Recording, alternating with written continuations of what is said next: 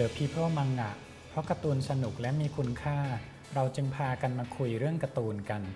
สวัสดีครับผมวีรยุทธ พจน์เสถียรกุลนักเขียนของ The People ครับคราวก่อนหน้านั้นเราพูดถึงเรื่องเกี่ยวกับเจ้าแมวสีฟ้าโดราเอมอนไปแล้วคราวนี้เราจะมาพูดถึงเรื่องพระเอกของเรื่องกันบ้างก็คือโนบิตะนะครับหลายๆคนยังมีความลังเลว่ามันควรจะเป็นพระเอกแน่หรอมันไม่ได้มีความเท่ความหล่ออะไรแต่อย่างใดนะครับแต่เนื่องจากมันเป็นการ์ตูนสำหรับเด็กเพราะฉะนั้นการที่เป็นพระเอกก็ไม่ได้แปลว่าจะต้องเพอร์เฟกต์จะต้องเก่งนะครับโนบิตะจริงๆเนี่ยตอนที่เกิดทั้งพ่อทั้งแม่ของโนบิตะก็มีการคุยกันไว้นะครับว่าถ้าลูกเนี่ยเหมือนแม่ก็จะเป็นเด็กเรียนเก่งแต่ถ้าเกิดว่าลูกเหมือนพ่อก็จะร่างกายแข็งแรงและเล่นกีฬาเก่งแต่จากที่อ่านกันตลอดทั้งเรื่องกลับจะเห็นว่าโนบิตะเหมือนกับว่าทั้งหัวก็ไม่ดีเรียนไม่เก่งด้วยนะครับแล้วก็ร่างกายก็อ่อนแอไม่ได้เก่งกีฬาด้วยแต่วันนี้จะมาชวนกันคุยว่าที่จริงแล้วโนบิตะเนี่ยหัวไม่ดีเรียนไม่เก่งจริงหรอหรือว่าเล่นกีฬาไม่เก่งเพราะร่างกายอ่อนแอจริงหรือเปล่านะครับพอลองกลับไปดูจริงๆเรากลับจะรู้สึกว่าโนบิตะเหมือนเป็นคนที่เวลาสนใจอะไรแล้วจะมีสมาธิ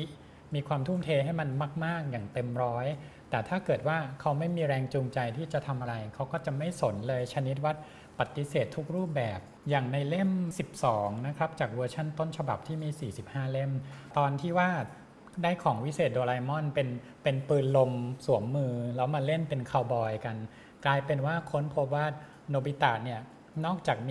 มีความสามารถในการเป็นเสือปืนไวยิงปืนไวแล้วเนี่ยยังมีความสามารถทางกายภาพที่สูงมากคือตอนที่ใจแอนตัวร้ายของเรื่องนะฮะให้หมาข้างถนนแถวนั้นลุมกัดโนบิตะแล้วโนบิตะก็เลยยิงหมดแล้วจนเหมือนกระสุนจะหมดแล้วใจแอนมีกระสุนอยู่เต็มมือเลยใจแอนก็แบบจะเข้าไปยิงโนบิตะแต่กลายเป็นว่าโนบิตะเนี่ยมีความเร็วมากว่ามีเพื่อนนอนสลบอยู่ตรงนั้นที่เพื่อนที่เล่นคาวบอยด้วยกันนะโนบิตะก็กระโจนลงไปที่พื้นหยิบมือเพื่อนมาใช้เป็นปืนยิงสวนใจแอนแทนกลายเป็นว่าโนบิตะมีความสามารถในการเคลื่อนไหวที่เร็วมากเร็วแบบเร็วผิดมนุษย์เลยนะครับก็เลยเป็นจุดที่น่าเคลือบแคลงอย่างแรกว่าจริงๆเขาไม่ได้ร่างกายอ่อนแอเลยเขาน่าจะร่างกายแข็งแรงมากด้วยซ้ำเพียงแต่ว่า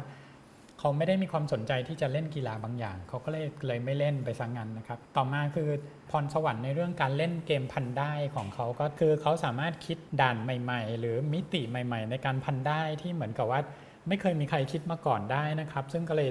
เรียกว่ามีพรสวรรค์บางอย่างเกี่ยวกับเรื่อง 3D Dimension บางอย่างที่มันคิดด่านอะไรยากๆออกมาได้เพียงแต่ว่าในโลกแห่งความจริงสมัยโน้นยังไม่มีใครสนใจว่าใครมีความสามารถเรื่อง 3D เลยกลายเป็นว่าก็เป็นแค่พรสวรรค์อย่างหนึ่งของโนบิตะที่สังคมไม่ได้ให้ค่าอะไรเท่าไหร่นะฮะความสามารถแฝงอย่างหนึ่งของโนบิตะคือเป็นแมวมอง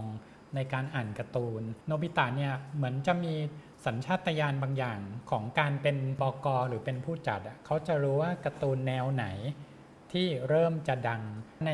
เล่ม